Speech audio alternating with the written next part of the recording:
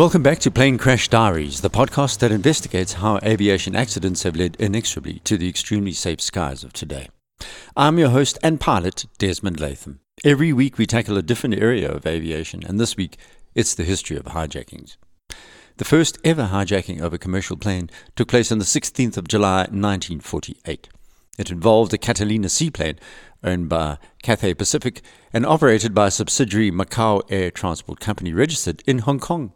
At that time, Hong Kong was still a British territory, and ironically, the plane that took off from the sea was going to be affected by what was called piracy originally. The struggle between the nationalists and communists was in full flow, the civil war reverberated around the region, and law and order had collapsed in many parts of China.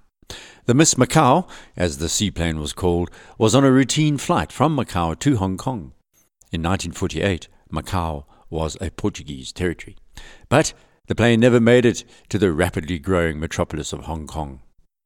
It was hijacked a few minutes after takeoff by 4 men, 3 armed with guns, one of whom demanded that the pilot surrender the controls. Just to add to the crazy scenario, he was from Mexico, but he was not Mexican. The pilot, an American by the name of Dale Warren Kramer, refused to hand over control to the hijacker, and that moment his co-pilot attacked one of the intruders with a flagpost rod. In the confusion, Kramer was shot dead and collapsed onto the flight controls. The plane went into an uncontrolled dive and crashed into the sea. Miraculously, one person survived by jumping out of the emergency exit as the plane hit the ocean. Unfortunately, it was one of the hijackers, although in a sense, some would say it was fortunate that at least someone survived to tell the story. 25 of the 26 people aboard died in the crash. Through this series, you're going to hear how often one person survives. It's more often than you think. The lone survivor, Wong Yi, confessed to being part of a gang of 4 pirates who attempted the hijacking. At the time, newspaper reports referred to the incident as an act of air piracy. Hijacking hadn't hit the aviation lexicon yet. The fierce resistance by the pilot and co-pilot caught the hijackers off guard because they believed once faced with firearms, these trained airmen would just give up. The object of the plot was to rob wealthy passengers and then hold them for ransom. At that time, it was known that most passengers were rich people who could afford the expensive trips on board the luxury known as commercial airliners. This sort of thing had been carried on for centuries around the world, but usually involved ocean-going vessels of some kind. Now it had moved to aircraft. Wong Yi was brought to court by the Macau police, but the Macau court suggested that the prosecution should be brought in Hong Kong instead, since the plane was registered in Hong Kong and most of the passengers were from there. But the British colonial government in Hong Kong stated that the incident happened over Chinese territory, in which the British had no jurisdiction, neither did the Portuguese. And the Chinese were not interested, they were far too busy in the protracted war between communist and nationalist. Since no state claimed authority to try him, Wong was released without trial from Macau Central Prison on the 11th of June 1951, 3 years after the fatal hijacking. He was then deported to China, which by then had become the People's Republic of China. We don't know what happened to him after that. Unlike today's modern communication of incidents, Cathay Pacific at the time had issued no statement after the hijacking and refused to say anything. Executives believed the facts were so fantastic that no one would believe their story and would summarize the crash as either caused by pilot error or that the plane had suffered a structural failure of some sort. But it was piracy, or rather hijacking. This scourge would plunge aviation into crisis 2 decades later in the 1970s, when the Arab-Israeli conflict would spill over into the sector in a major way. The origin, though, of the gang of 4 that hijacked Miss Macau were linked to the Pearl River Delta, which had historically been a hotbed of piracy until the 20th century. Neither Imperial China nor its successor, the Kuomintang, was able to control it. The Royal Navy had tried and failed, and the Civil War raging in 1948 made matters worse. Canton, or what is now known as Guangzhou, was still in nationalists' hands. Wong Yi and his 3 friends dreamed up the crazy scheme in a Macau tea house. All of them hailed from Guangzhou except one of the hijackers who came from Mexico. He was Chinese-Mexican. Yi was described as a baby-faced 24-year-old farmer who had decided to sell his rice paddy and take up piracy. Two of his three fellow hijackers had done the same, except for the one man called Chiu Tok. He was the Chinese Mexican. The Chinese-Mexico link is a bit of a surprise. It's even more fascinating when you hear that Chiu Tok had learned how to fly planes in Manila, the Philippines' capital. I don't have information about Chiu Tok and his aviation background, unfortunately. So, sipping tea in their regular tea house, they decided an easy option for piracy and a quick win would be to take a plane, hold the passengers hostage, and then escape with a pretty penny.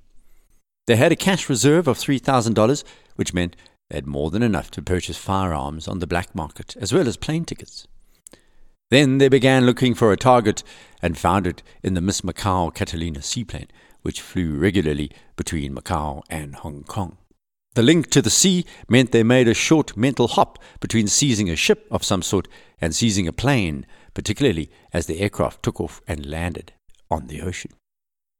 It also meant they could hide the plane in one of the many inlets or bays and then send messages to family of the unfortunate passengers to cough up the ransom. That was the plan. After purchasing tickets, they climbed aboard Miss Macau on the 16th of July 1948, and then their carefully laid plans unraveled quickly, when not only did the captain refuse to indulge their piracy fantasy, the co-pilot had the temerity to attack them inside the cockpit. But now we know there is an intersection between terrorism and hijackings.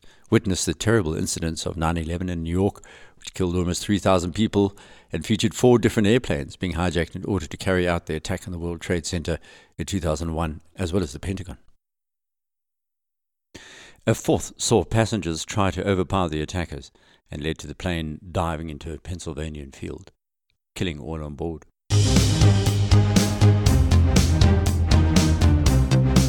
So it's time for a history of hijackings. Every week in this series, we take a look back at a history of some part of aviation. This is one of the more odious forms of crime, a handful or sometimes a single person who takes an entire plane load of passengers hostage for some publicity or for money, or because they're insane, or their philosophy or ideology entails that they need to do this, or combinations of the above. I'll deal with the outline of this form of aviation nightmare again, but for now we're going to take a look at the broad history of hijackings. It became an epidemic in the late 1960s and early 1970s in the USA, for example. Most did not end like 9/11 in tragedy for thousands of people, but were largely idiosyncratic requests, particularly in America at first. I'll get to the far more dangerous examples of the Middle East-linked hijackings in a moment. But here's a fact to chew on. Between 1968 and 1972, there were more than 130 American airplanes hijacked. Sometimes there would be more than one on a single day. This period is called the Golden Age of hijacking, in what must certainly be one of the more ironic contradictions in the sector. There were no scanners in those days or body frisking. You could even carry firearms on board until a little later. The United States has also been central in Hijacker City. So these late 60s, early 70s versions were being driven by skyjackers, as they were known, demanding to be flown to Cuba. Monty Python did a skit on the Riff at the time, which featured a pathetic example of a hijacker in the form of John Cleese holding an automatic weapon at a bus driver and demanding, "Take this bus to Cuba." Take this bus to Cuba. Initially, most airlines gave in and flew these men to Cuba. It was actually thought at the time that passengers would find metal detectors and frisking far more offensive than being diverted to Cuba and then a few hours later flown home. That was before it became far more deadly. How innocent these initial incidents were. Unfortunately, they morphed quite rapidly into very dangerous situations.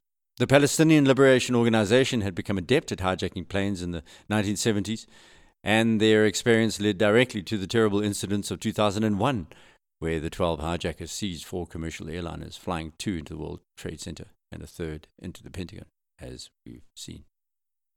So the first known hijacking between the USA and Cuba took place on April 9th, 1958, when a Douglas DC-3 registration Charlie Uniform Tango 266 was en route from Jose Marti International Airport in Havana to Santa Clara Airport in California. Pilot Captain Armando Piedra of the Cubana de Aviación, excuse the pronunciation, was ordered by a single-armed man to divert to Merida Rejon Airport in Mexico, where the hijack ended. This is considered the first hijacking to take place in the Western Hemisphere. These incidents were increasingly alarming. There were literally hundreds of examples, so I'll focus on some interesting ones.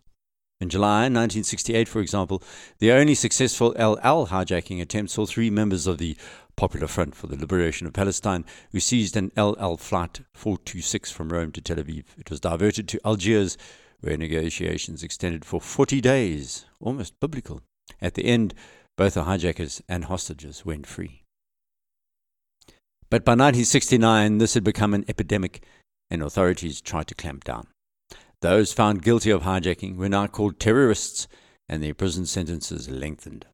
On January 9th, 1969, Ronald Ball, a 21-year-old Purdue University student, hijacked a Boeing 727 from Miami to Cuba, but returned to the U.S. via Canada on November 1st, 1969. He was immediately arrested and then sentenced to 20 years for air piracy. A more prosaic example took place in March 1969, when Black Panther Tony Bryant hijacked a National Airlines plane en route from New York to Miami and directed it to Cuba.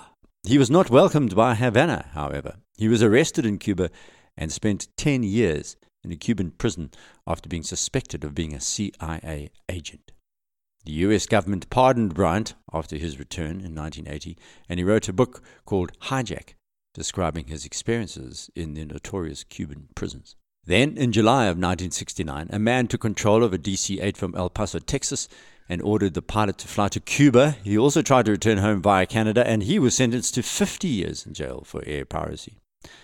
A more interesting example of air piracy took place in October of that year, 1969. It's not only known for Woodstock, and it is known as the longest hijacking in history. A 19-year-old U.S. Marine by the name of Rafael Minitiello took control of TWA Flight 85 en route from Los Angeles to San Francisco. All passengers, including the rock band called Harper's Bazaar and 3 cabin crew, were released in Denver. The hijacker, 3 pilots and a cabin attendant, continued on to JFK Airport in New York, where 2 pilots were added for the overseas flight. The plane refueled in Bangor, Maine, and then Shannon in Ireland, before eventually landing in Rome, Italy. There, Minitiello took the chief of the airport police as a hostage and departed in a car, and eventually tried to slip away. But he was caught shortly thereafter. His plan was to visit his dying father in Italy. Despite the cost to the airline, Italy did not extradite Minitiello, and he served only 18 months in jail in the US. That covered 6,900 nautical miles, was the longest hijacking in history. In November of that year, 1969, the youngest hijacker on record, by the name of David Booth, was apprehended after he hijacked a Delta Airlines flight en route from Cincinnati to Chicago. Booth was 14. U.S. Attorney General George Klein of Lexington, Kentucky, declined to prosecute Booth, saying that the federal government did not have the facilities to handle prosecution of juveniles. Eventually, these incidents had to lead to deaths, and by 1972, they had become far more deadly. In July of 1972, for example, Pacific Southwest Airlines Flight 710 was hijacked by 2 Bulgarian immigrants shortly after takeoff from Sacramento, California, en route to San Francisco. The hijackers wanted $800,000 as well as 2 parachutes, and then they wanted to be flown to the Soviet Union. The hijacking ended on the runway in San Francisco when agents from the FBI stormed the plane, killing both hijackers and 1 passenger.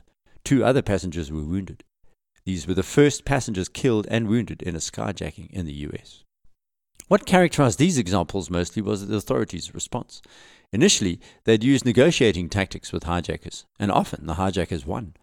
But it became clear that this soft approach was only attracting more riffraff to the business of plane piracy. Something had to change. The most famous example of a change and a successful ending for authorities was probably the July 27, 1976 incident at Entebbe in Uganda.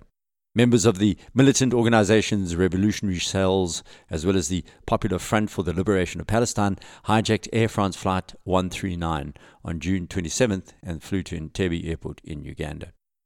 Israeli commandos assaulted the building holding the hijackers and hostages, killing all Palestinian hijackers and rescuing 105 others, mostly Israeli hostages. However, 3 passengers and 1 commando were killed. I'll return to this story in future podcasts, but it deserved a mention. Another that resonated for all the wrong reasons was the March 2nd, 1981 Pakistan International Airlines flight PK326, which began as a routine domestic trip from Karachi to Peshawar. In mid-air, 3 heavily armed men seized the plane, diverted it to Kabul in Afghanistan, and demanded the release of 92 prisoners from the Pakistani jails. On March 7th, 29 hostages, including women, children, and sick men, were released, but the Boeing 720B sat in Kabul for a week. Eventually, the hijackers shot a Pakistani diplomat, Tariq Rahim, in full view of other passengers and threw his body onto the tarmac when it became clear the demands would not be met. Then in March 1988, Aeroflot Flight 3739 featured one of the most unusual examples of a hijacking. Virtually, the entire Ovechkin family, which included a mother and her 10 children, climbed aboard the Tu-154 flight from Irkutsk to Leningrad. But the family was intent on escaping from the Soviet Union. It didn't get far. Before the plane could leave Soviet airspace, it was diverted to a military airfield near Freiburg and was then stormed by police. A stewardess and 3 passengers were killed in the shootout. Then Mrs. Ovechkin was shot by one of her sons by her own request, and then 4 other family members committed suicide before that incident ended.